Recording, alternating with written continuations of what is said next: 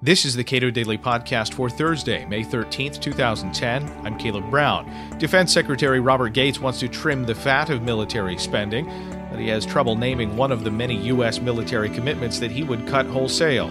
Justin Logan, Associate Director of Foreign Policy Studies at the Cato Institute, believes that getting serious about cutting the defense budget means cutting our obligations abroad. A more serious plan to cut military spending, says Logan, is on the table.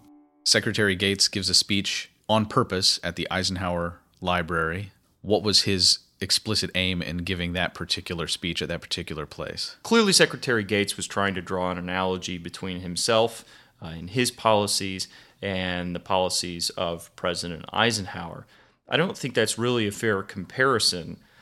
First of all, President Eisenhower, most historians and political scientists agree, was largely out of step with the militarized containment strategy that many of his successors followed, in particular in the United States with respect to the Cold War. Eisenhower stated, for example, in 1952, that if in 10 years all American troops stationed in Europe have not been returned to the United States, then this whole project, that means sort of the whole NATO effort, will have failed, end quote. Almost 60 years later, Bob Gates still wants American troops in Europe. Just to give you another example, Eisenhower used what was called remainder method accounting for the defense budget. They calculated tax revenues, subtracted domestic expenditures, and the rest went to defense. And they managed to figure out how to get the job done, I think, when the United States was facing a much more significant threat. If anybody proposed remainder accounting, the remainder method in defense budgeting today, they would be ridden out of town on a rail and derided as radicals, with some support. I mean, remainder method accounting was not sort of tied to U.S. strategy.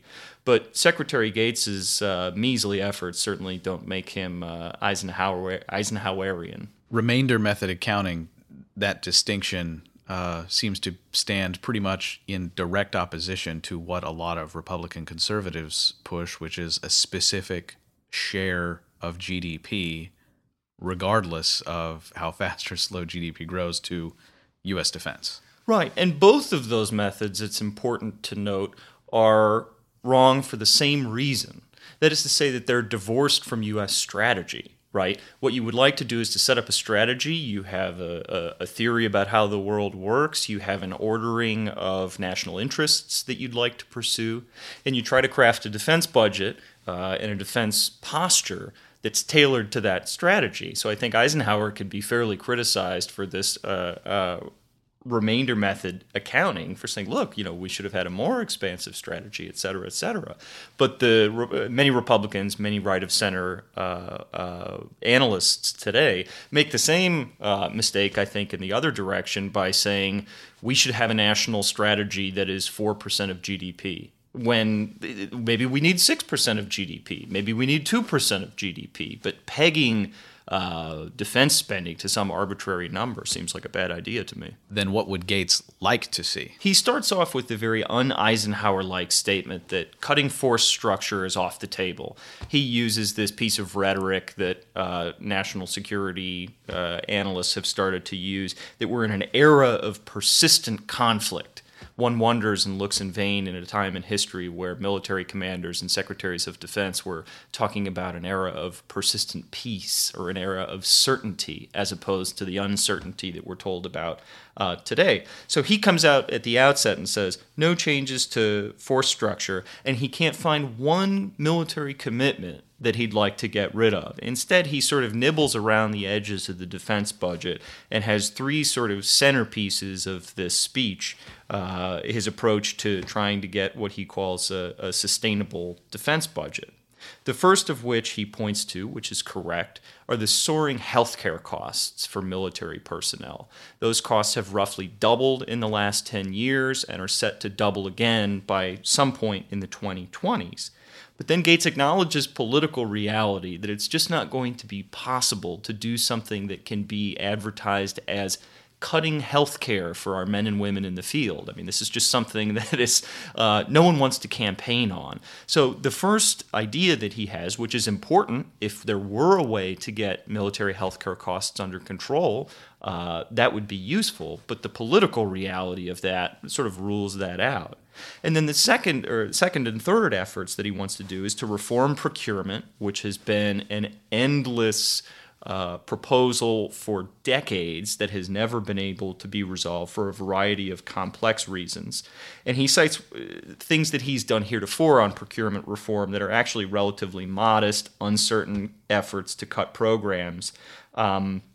But this likely holds the most promise of the three proposals that he's made. And then the third proposal is to cut bureaucracy and the top-heavy command structures in places like continental Europe, NATO. He wants to trim the civilian bureaucracy, cut down on the number of senior executive service people, generals and admirals, to sort of flatten the command structure. So those are the three big things. Some way to get military healthcare costs under control, procurement reform, and then cutting bureaucracy and what he calls overhead. You say Gates can't name a specific military commitment that ought to be cast aside. Wouldn't that type of decision also be politically very difficult, to name one of these commitments and say, we're done?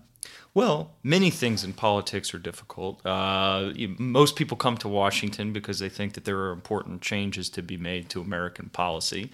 And I'd submit that a powerful Democratic president with a Republican Secretary of Defense who has a great deal of sway could be making substantive arguments about the overarching strategy of the United States. The administration has not yet released its national security strategy, which is on some level sort of a boilerplate document, but would make clear some of the assumptions of the administration on this. But so it is true that it would be hard to scale back our commitments, our presence overseas, and make real cuts to the defense budget. But I think it's worth doing. And what inevitably ends up happening when people believe that there's sort of fat trimming to be done, or you can come in and reform procurement, is you get very, very small cost savings. Because the reason the American military costs $750 billion a year is not because of $900 hammers or contractors in Afghanistan. Well, it is sort of in part because of contractors in Afghanistan, but it's not this sort of Halliburton story.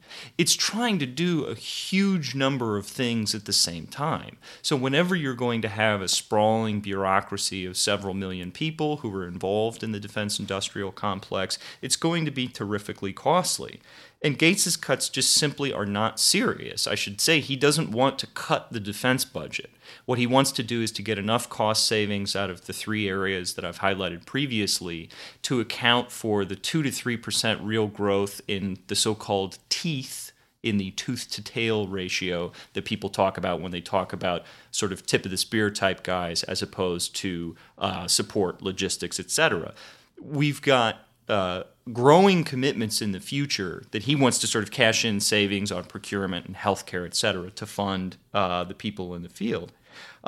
So Gates is winning plaudits from all these people who have said that he's the best Secretary of Defense in history, he's a visionary, et cetera. I think those claims are just dramatically overstated.